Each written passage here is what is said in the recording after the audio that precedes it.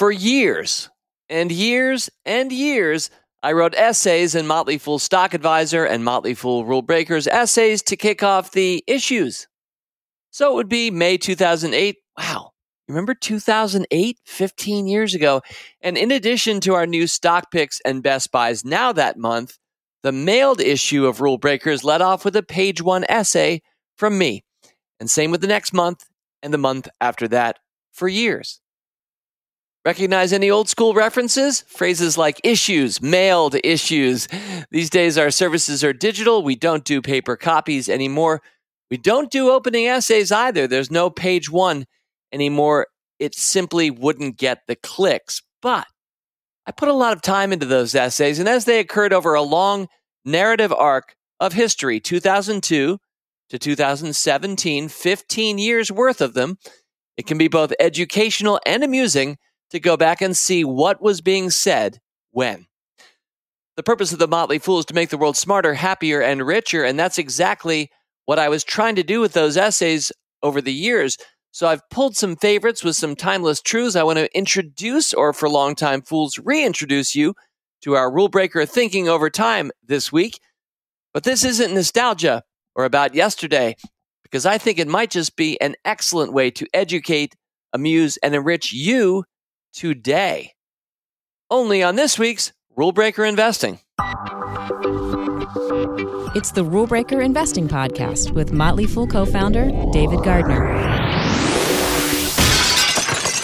All right, now let's get into it. Essays from Yesterday, Volume 4. This is the fourth in the series. We last brought you the previous episode, Essays from Yesterday, the start of last year. It was January 5th, 2022. I first kicked off this series in June of 2020, and I just had this instinct to go back because I think we learned so much from revisiting what we were saying, thinking, and doing, especially if you're a stock market investor.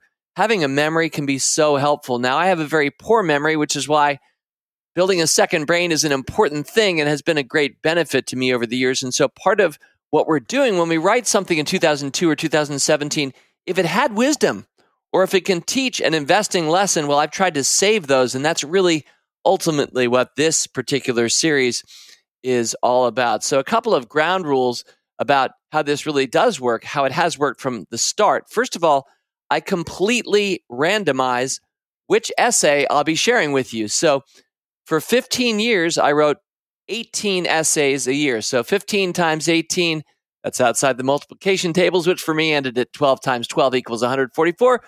Although if you're a quick study, you could do 13 times 12, just adding 12 to 144 and go above and beyond. And know that 13 times 12 was 156, but 15 times 18, that doesn't come as easily to my mind, maybe yours too, but I can tell you it was 270-ish essays. And so what I've done then is I've randomized out of those 270, I don't know ahead of time until we plan this podcast what I'll be speaking about since I'm randomizing. Of course, I wish I could cherry pick my best of all my favorite essays. I mean, I guess I like all of them in a way. It's just that some of them are probably more right than others. You never know how right or wrong I will be with any of these. It's completely randomized, and often I'm going to be referring to some stocks, so we get to look them up, see how they've done. We'll always have some doozies, I suspect, both ways, and indeed, I can tell you this episode is no exception.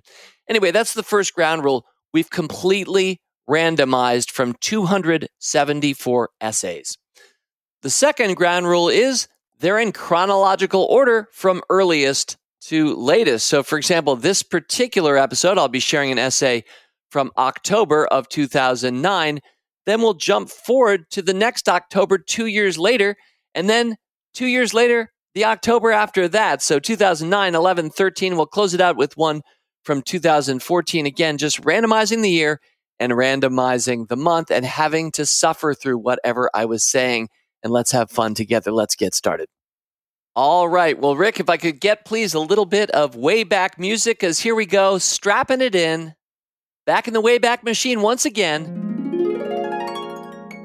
We're headed to October of 2009. I'm recalling the market hadn't had a very good 2 years or so, although it was about to turn, I think, as 2009 ended. The horrific bear market was starting to end now in retrospect, and I wrote a 14 baggers, 14 lessons, and counting. Here we go from the October 2009 Stock Advisor issue. The news was a shocker, and it turned out to be just the start of big moves here at Stock Advisor. Disney is buying Marvel, and now Adobe is buying Omniture. The deals touched off so many thoughts and reflections that I, David, here this month can't possibly capture them all in this space. But Marvel has been such a successful stock for so many of us for so long that I'm going to try. Disney's offer to acquire Marvel at a 30% premium raised Stock Advisor's first recommendation of Marvel to a 1,300% gain of 14 bagger. So here's the start of my 14 lessons from this experience, lessons for any investor, whether you owned Marvel or not. In an age when so many, including some of our own Fool.com writers, ask, is buy and hold dead? And so many, though not from the Fool, say yes. Marvel taught us that 1, buying and holding great companies can earn you tremendous returns. Don't let small f fools scare you out of patient ownership of great companies. That's because 2, you never know when they might just get bought out from under you. The same thing happened to us with Pixar, which Disney bought in 2006. Of course, 3, we didn't need Marvel or Pixar to get acquired. When you're buying stock in great companies, they'll do just fine on their own. And indeed, 4, when big companies gobble up great small ones, though the small company investors receive a premium, they're often robbed of far greater gains the small company could have achieved on its own. I suspect that was the case here. So, 5, it's okay to feel a bit angry, even when you get a 30% premium on top of a stock already near its 52-week high. As I write, Marvel has gained 1,300% since our initial recommendation in 2002. The directly comparable S&P performance is 0%. So it turns out that 6, good stock picking can make you a lot of money in sideways markets, but 7, you have to be invested to do so.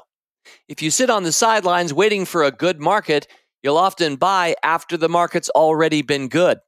And I'll emphasize this because I'm extremely proud of it. We made 14 times our money holding Marvel over 7 years when the market was exactly flat. Through superior stock selection, you can make money in any market. You can even make good money in down markets. A month-by-month investment in the S&P 500 since Stock Advisor's start in March 2002 averages a 4% loss. My average gain over the same period, 54% per stock. Tom's isn't bad either, 32% per stock. I have at least 6 more lessons to share, but I've run out of space. Join me on our Marvel discussion board where I'll take the number to 14 and beyond and ask for your lessons too. In the meantime, congratulations to all Marvel and Omniture shareholders. As we describe in our updates section, we recommend holding Marvel and letting Disney take the ball from here, and we think it's worth holding Omniture as well. We'll keep on investing using these lessons learned, keeping our eyes open for the next marvelous multi-bagger. Fool on. And that was it. And wow, that is fun to revisit. Of course, I'd forgotten I'd written it in the way that I did, and I thought it was kind of cheeky that I only gave 8 of the 14 learnings, and unfortunately, I'm not really sure where that discussion board posting was of mine on the Marvel board back in the day, how to find it today.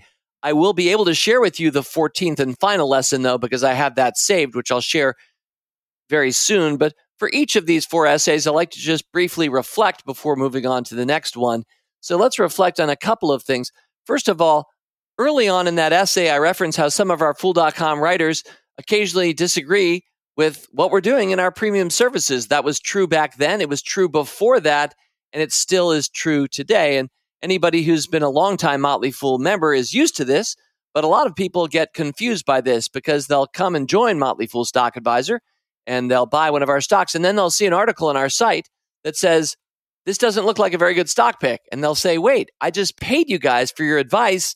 And I just read an article on your site that said I shouldn't have bought that stock. What's happening? And that's where we have to explain what motley really means to us at the Motley Fool. Specifically in this context, it means that we encourage all of our writers. That includes our analysts, many of whom you've gotten to know on this show over the years, many of our contract writers, many of whom I've never met, who write articles for us on a daily basis talking about what stocks are up and what stocks are down that you can find on investing portals and Fool.com. A wide variety, a huge number, literally over time, thousands of people have written, are writing for us. You can imagine there's not a party line you toe. That wouldn't make any sense for our business. So referencing early on in that essay that one of our article titles said something like, is buy and hold dead, which sounds a little bit like a clickbait headline to me anyway. But I'm glad it gives me an opportunity back then and even today to mention that there is not a single party line at the Motley Fool. Well, we could talk more about Marvel, but it's no longer an independent public company. It is today, of course, a big part of Disney.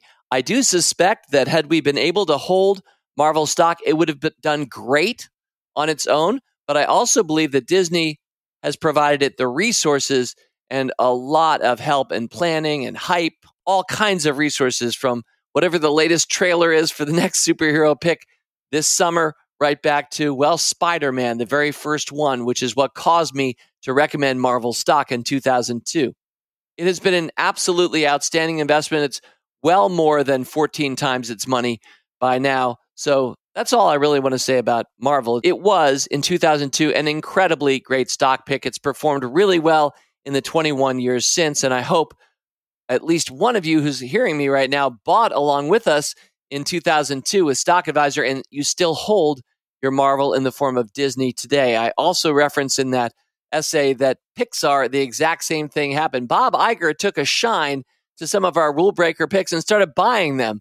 So I had already stock picked Pixar a number of times for our members when Disney bought them out in 2006. And then here they were in 2009 buying out Marvel. So these have been really successful ventures for Disney. And it's a delight to think that fools back in the day were owning these stocks and watching this happen. Finally, I promised you I would give you lesson 14. So lesson 14 from Marvel is that the Motley Fool community is smart.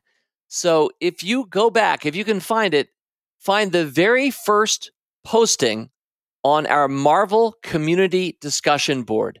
It was dated June 17th, 2005, as we opened up that board, and it was posted by Farnham Street Fool. That's the screen name. It was posted at 1:05 a.m. Eastern on June 17th, 2005. It ends, that posting ends, and I kid you not, quote, "Do you think this company is an attractive buyout candidate?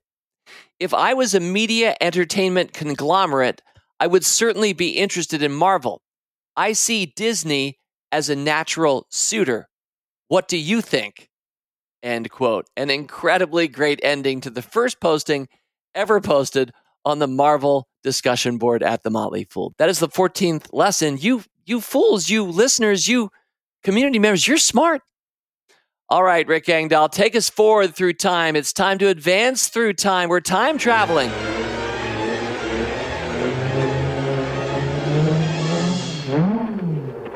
Two years later, it's October again. We're sticking with Motley Fool Stock Advisor. This essay was entitled Two Small Innovations, and here we go. Quote, "Effective innovations start small," end quote, wrote management guru Peter Drucker. I, David, this month, agree. I had far rather be the master and commander of numerous small piloted efforts, many of which may fail, than the overseer of a single innovation for crowning kings. Acronym intended. Side note, I think the acronym there is SICK, sick? At Motley Fool Stock Advisor, we are starting two small efforts this month to help you invest better. First, effective next month, we will publish our Best Buys Now 1 week earlier than our issue. Over in my Rule Breakers service for months now, we've piloted this small effort to member acclaim. Our thinking goes like this: why are we throwing all our interesting new ideas at you at once? So rather than publish a great reveal in one new issue each month, new picks and Best Buys Now, we aim to spread the fun over more of your Stock Advisor month. So beginning in October, you will start to receive Best Buys Now the second Friday of the month. Please note, we will still be including them with your printed issues as well. So if you don't spend time with us online or in email, you will still find our bright, merry, and market-beating list right here as usual. Yes, with Drucker, we're starting small. That's another way of saying two things. A, if for some reason a huge portion of our Stock Advisor membership doesn't like this, we'll consider it a failed pilot and go back to same old. And also, B, if the membership generally likes this direction, we may look at further ways to make Stock Advisor more relevant to you throughout the month, as opposed to primarily on issue day. Second, and in keeping with B above, we're delighted to introduce our new Stock Advisor calendar. For many of our regular online visitors, you've already seen it. It resides at stockadvisor.com on our Issues and Coverage tab. Look on the right side. Its purpose to boldly go where no Motley Fool service has gone before and provide you a scrolling visual roster of the upcoming most relevant events for our membership. Those include dates for all earnings announcements of our companies, dates for their dividends, reminders about timing of service features, issue day, weekly updates, etc. We're excited to help you look ahead with us at upcoming items of great interest. Like any innovation of any size, both of these aspire to be noticed and appreciated. They also have thick skin, these little guys. So if you don't like them or see ways they can be improved, please let us know. Address your feedback to heysa@fool.com. And with regard to pre-published content, e.g. Best Buys Now, please note that you must ensure you're opted in to receive updates. These two initiatives join a growing roster of service improvements we've made over the years: Core Holdings, Best Buys Now, My Scorecard, and what's next? Not sure. It'll start small. All right. Well, that was October 2011. Here we are more than 11 years later, and thinking about that essay in regards to the first, that's a little bit more mundane. It's just talking about how we're trying to improve our service for you, our members. Separating Best Buys Now from announcing our new stock picks was an important moment, I think, in the history of Stock Advisor and of Motley Fool Services. We were tending to throw you all of our stuff at once, and we thought, we can be more relevant to you by spacing it out through the month. And indeed, many of our services these days in digital form work just that way. We're not trying to soak up all your time. You don't need to check in on a daily basis, pointing your browser at your Motley Fool Premium services, but you certainly can. We certainly have enough information there on any given day that anybody can. Thinking back to the use of the phrase printed issue in that essay reminds me that that's something we stopped doing sometime between 2011 and today. I'm sure some people still mourn not having the Motley Fool in print, but I don't think many of us do anymore. I do want to say something about the great Drucker line of starting small. It was some years later, I reflected on this in this podcast a few years ago when I had most recently seen Jeff Bezos in person.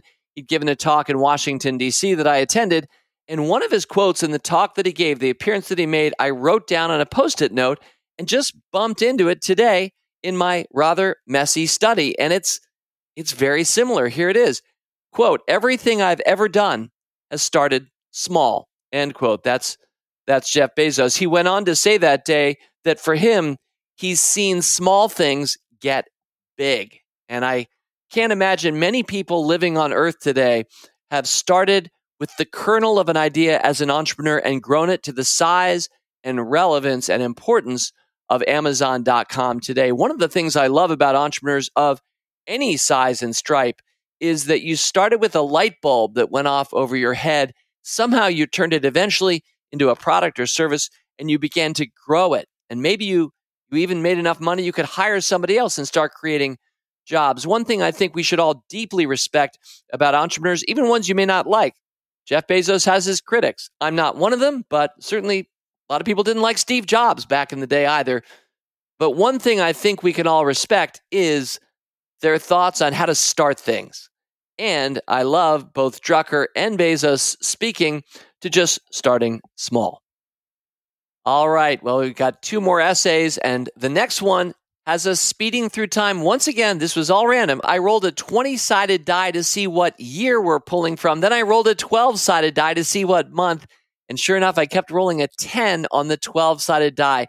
Is this too much information? Anyway, here we are at October of 2013.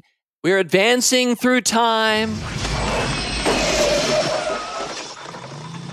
And we're going over from Stock Advisor, where the first 2 essays appeared, to Motley Fool Rule Breakers. This one entitled Miss Chipotle Regrets. TMF Sarah Jen is one of my favorite fools. Sarah Goddard's screen name includes our corporate acronym TMF, which says 3 things. 1, we've noticed her intelligence and her passion for stocks. 2, we've keenly appreciated how she embodies our Motley Fool core values. And thus, 3, Sarah is part of our enterprise. This is true of an increasing number of fools in our community. They are being invited to help out on our discussion boards or covering stocks as ticker guides, or in Sarah's case, with her 99.83 CAPS rating, she's also a Supernova team member on our Odyssey 1 mission. Its portfolio at last count is up 63%, a considerable 38 percentage points ahead of the market in less than 2 years. Sarah is the very model of a modern major fool. So I'm happy to take up this question she posed to me recently. She wrote, quote, I've been thinking a lot lately about your partial sell of Chipotle in Rule Breakers in summer 2012. The stock did fall, but rebounded and more. I know you don't do regret, but I wonder if you have thoughts or reflections, end quote. I am of 5 minds on this, to wit. 1, no regrets. On September 16th, 2009, we re-recommended Chipotle stock at $89.77, having picked it 3 years earlier at $60.60. And we sold that position on June 27, 2012 at $391.78. That marked a 4-bagger, a 336% return versus the S&P's comparable rate of 32%. I do not regret market-crushing 4-baggers that happen inside 3 years. 2, some regret. That position held through to today's 415 would now be nearly a 5-bagger and without doing any more work besides just keeping our hands off the wheel. 3, no regrets. It was a partial sale since we left the other position intact, and I intentionally sold the smaller position in hopes that long-term, the bigger percentage mover would drive our scorecard higher. Further, the sold position is up 6%, while the S&P 500 over the same period is up 28%. 4, some regret. Though Chipotle's stock valuation looked way ahead of the business, that's often been true of our best stocks. Tesla, anyone? And the right move has often been to stand by these stocks. We made a, quotes, stock decision when we're generally rewarded for making, quotes, business decisions, looking at the business and saying, are things going great? They were and are. So there are my first 4 answers. I see too many colors on the canvas to pick out just one. I'm grateful to have avoided the jobs where success equals punching home a single 3-word message. Oh, and a 5th. It's not just whether you sold, it's what you did with your sold money. Hint, our 2 new picks that month were Stratasys and Proto Labs. So, Sarah, I think I would probably do the same thing again, but maybe not. And not always. Before I reflect on Chipotle, because that's what we're about to do, each of these essays was exactly 500 words. As I turned them into my editor, I don't know if I was lightly gamifying or just that pedantic, but I specifically submitted every single essay at exactly 500 words thanks to the word counter on my word processing program. That's why they take all about the same few minutes to read, because they're all exactly the same length. Miss Chipotle Regrets. Well, there's that old Cole Porter song, Miss Otis Regrets. We were certainly punning off of that, but the question was really, had we missed Chipotle and did we have regrets? And Sarah Goddard, long-term fool, who I think stepped away from the organization some years ago. Sarah, I hope you're hearing this and enjoying your retirement, but it was a pleasure to get to share your name again on this podcast. Sarah has appeared in the past on Rule Breaker Investing. And really, that's the first thing I want to point out about this essay, highlighting wonderful community members and contributors over time. And of course, in my first two essays, there was Farnham Street Fool with the first post on the Marvel discussion board. How much has each of you, especially those with us for a long time, as community members, listeners of our podcast, how much have you meant to us over time? A lot. And indeed, many of you have made contributions. Sarah became a full-time fool for a while. We paid her a salary. But many others start as contract writers. And somebody like Tim Byers, who today runs Rule Breakers, I had Tim on the podcast a few months back, started indeed as a contract writer. I also mentioned CAPS, which I'm not going to talk about right now, but that has always been a wonderful tool for us to see how well people we don't know pick stocks. Second thing I want to reflect is it was 1 year ago this week that on this podcast, I happen to have Dan Pink, who happened to have written a book called The Power of Regret. I had Dan on at the end of December because that was a bestie for me for 2022. It's really fun to think randomly that it was this very week a year ago that Dan taught me and all of us not to say you live a life without regret. So Sarah, at the start of that essay, had said to me, I know you don't do regret, but I wonder if you have thoughts or reflections. And I'm actually kind of glad in that essay that I did do regret back in 2013. I can certainly see the benefits of having held Chipotle stock all the way through had we done so. Now, I do want to make it clear, Motley Fool Rule Breakers has had a position in Chipotle since 2007. It has been a huge winner. Our cost basis, again, $60.60. Sarah was reacting to a second position we took when the stock had jumped up to 89. As I often do as a Rule Breaker investor, I add to my winners, and it went from there in 2009 to 391 in 2012 when we decided maybe the stock had gotten ahead of itself a little bit. So we sold that four-bagger in less than 3 years at a pretty nifty profit and held our original position, which we still do to this day. Now, the reason I'm talking about this is because we should review now, dear listener, Chipotle's performance. One thing I love about Chipotle, it's never split its stock. Yay! That makes it so much easier to look at the numbers and understand exactly what's happened. So Chipotle today is at $1,638 as Rick and I record the podcast on Tuesday, January 31st, the final day of the first month of the year. It's at $1,638, which means our cost basis of 60 and change, we're up 27 times overall on that fantastic pick made by Rick Munarez in the Rule Breaker service back in 2007. So it's been a tremendous winner. But the question was, what about that partial sale of that partial position? So let's look at how things played out. Had we held that original position at $89.77 when we added to our winners in 2009, well, today that position would be up 1,700%. The S&P 500, by contrast, up just 300%. So do I regret the partial sale? Yeah, you betcha. You betcha I regret the partial sale now in retrospect. It is also worth noticing, though, the day that we sold that partial position of our Chipotle, from that day, June 27th, 2012 to this, Chipotle stock is up 300%. The market's up 200%. In other words, Chipotle has beaten the market over the last 11 years, but not by that much. So indeed, it wasn't necessarily that bad a sale just versus the market if you play it forward. So I think those things are really interesting, but I ended the essay in a most unfortunate manner now in retrospect, because I said, after all, Sarah and dear reader, it's really what you put the money into. That's how you should be scoring whether you should have sold or not. And so what did we put the money into? Well, I mentioned the stocks right at the end of that essay. The stocks were SSYS, and Proto Labs. Now, at the time, this was about a year later.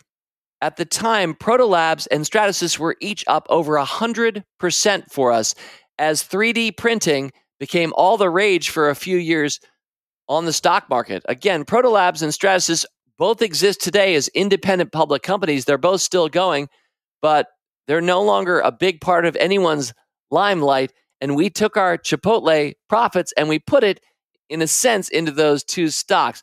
Proto Labs would briefly shoot up to be an 8-bagger during the pandemic. It made a huge COVID run as a stock, but Proto Labs is now back to where it started.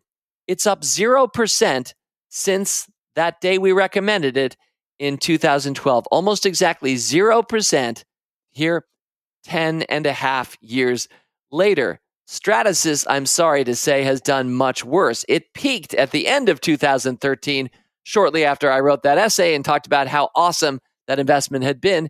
It is now down about 75% from our initial position. It's a sub $1 billion market cap company today.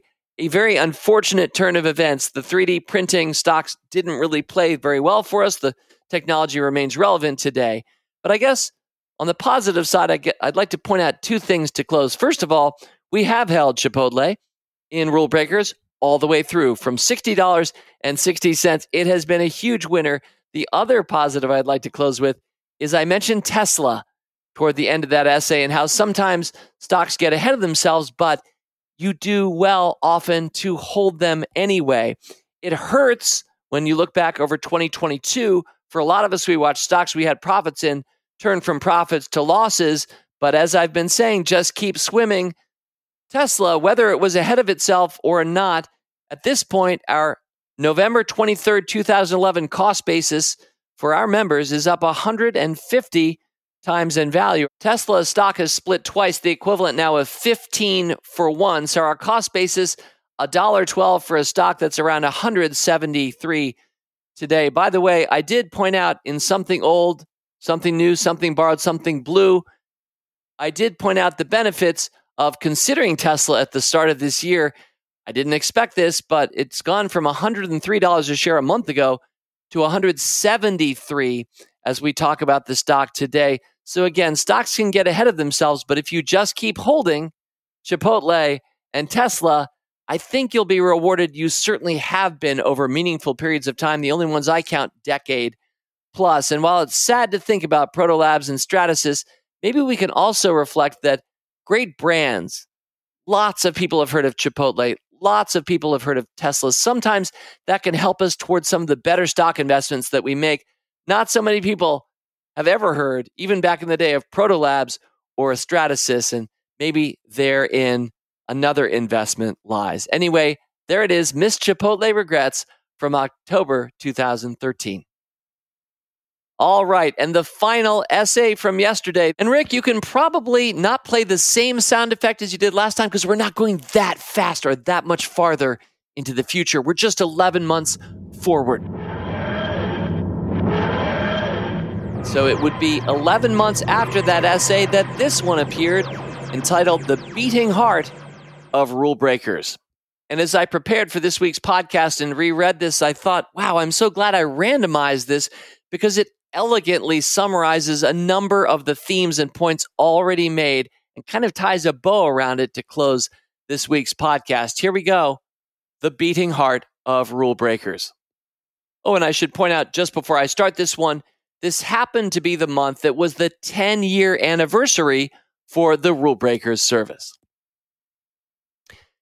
Every month for 10 years, Rule Breakers has been bringing you 2 recommendations of companies we believe will beat the market. From a talented team of analysts, 5 primary sources, each contributor gives his top 3 potential recommendations each month. From those 15 recommendations, month in and month out, 120 months, 120 times, I've tried to select our best 2 ideas that month. That's how Rule Breakers happens. And it works. As of today, our average selection has gained 85.2%. The S&P 500 over the same period has gained 45.5%. So our process has consistently achieved something that most people are told, whether by academics, Vanguard, or Burton Malkiel, author of A Random Walk Down Wall Street, can't be done. We have never agreed, or else rule breakers wouldn't exist. Commit to our rule-breaking approach, and you will do better than average. And part of this reward is that, heck, you have a lot more fun, too. How naughty of us to defy conventional wisdom and make more money than we're, in quotes, supposed to. But I want to convey something more here. You see, there's also a very human dynamic to how rule breakers works. Our efforts are neither algorithmic nor machine generated. From the outset, I picked a team of exceptionally capital F foolish contributors to breathe life into rule breakers, and 10 years later, we're pretty much all still here. My primary subject today, our hero, is Rick Munarriz. Do you own any shares of Baidu, Keurig Green Mountain, or Chipotle Mexican Grill? If so, you own those shares because Rick, TMF Breaker Rick, presented those stocks to our team years ago as worthy. And as I recently inventoried the greatest picks in our rule-breaking history, it turns out that those three stocks are it. Baidu is up 26 times. Keurig Green Mountain has multiplied 13 times. Chipotle, from our 2007 cost basis, has risen 11 times. I want all of you to know that these three greatest picks in our services history all began with one talented and thoroughly capital F foolish individual, my friend, Rick Munarriz. More broadly, the message I'm conveying is that it's a team effort. Great Motley Fool services always will be. And that message goes beyond Rick and his other analyst teammates here at The Fool right through to you and our community, as many of our best and most active members contribute insight and perspective that is invaluable to our team. So it's a true team effort, though I do want to highlight that any great team is led by some star players. Rick Munarriz, thank you for taking all of us to dreamy heights. Fool on. Well, there's something really delightful about randomizing and happening upon things that connect with each other. And what a delight it was to get to share with you the essay from just 1 year earlier, all about Chipotle, and then to talk about in this one, to close this week, the man who picked it. And that Rick Munarriz had at that point the three best picks in the services history. My face was all over Motley Fool Rule Breakers back in that day, but I was the first to say, this essay being an example, that we're a team and we have such talented people, not just on the Rule Breakers team, but yes, we do today, but of course, across our whole enterprise. And so many of you, whether for this podcast, it's the mailbag items that you send me that we get to share together. So many of you are also contributing to our forums online at Fool.com, talking about stocks there. Some of you are contract writers or full-time employees at The Fool. Many of you are just well-wishers. You're people using our advice and helping us over time by saying, hey, Dave, you looked at this stock? Hey, Rick, Tim, have you taken a look at this stock? We benefit every single day at The Motley Fool, thanks to the wonderful community that I hope we never take for granted. A few other reflections, and then let's move on to other things in our lives this week. But one is that I realize when I do essays from yesterday, this episode, I'm often talking a lot about numbers. I'm not sure it's that easy to hear me spat out numbers one after another, so I'm going to try not to do it here. I did it a lot just talking about the numbers of Chipotle, the numbers of Marvel, or of Proto Labs and Stratasys. I apologize to anybody who doesn't like to have numbers read at them. I guess it's also going to be true of us, though, that when you have a score everything mentality, which is my mentality, that you're going to end up often interpreting things through numbers. And I think especially since numbers are dollars, there's often a dollar sign tied to the numbers that we talk about on this podcast and through our company, The Motley Fool. I guess I think it's important then that we do score and that we do talk about numbers. So my apologies if it's not the best podcast. Maybe this should have all been a blog. I don't know. And then final thought, I love that was the 10-year anniversary of the Rule Breakers service. That was, of course, back in 2014.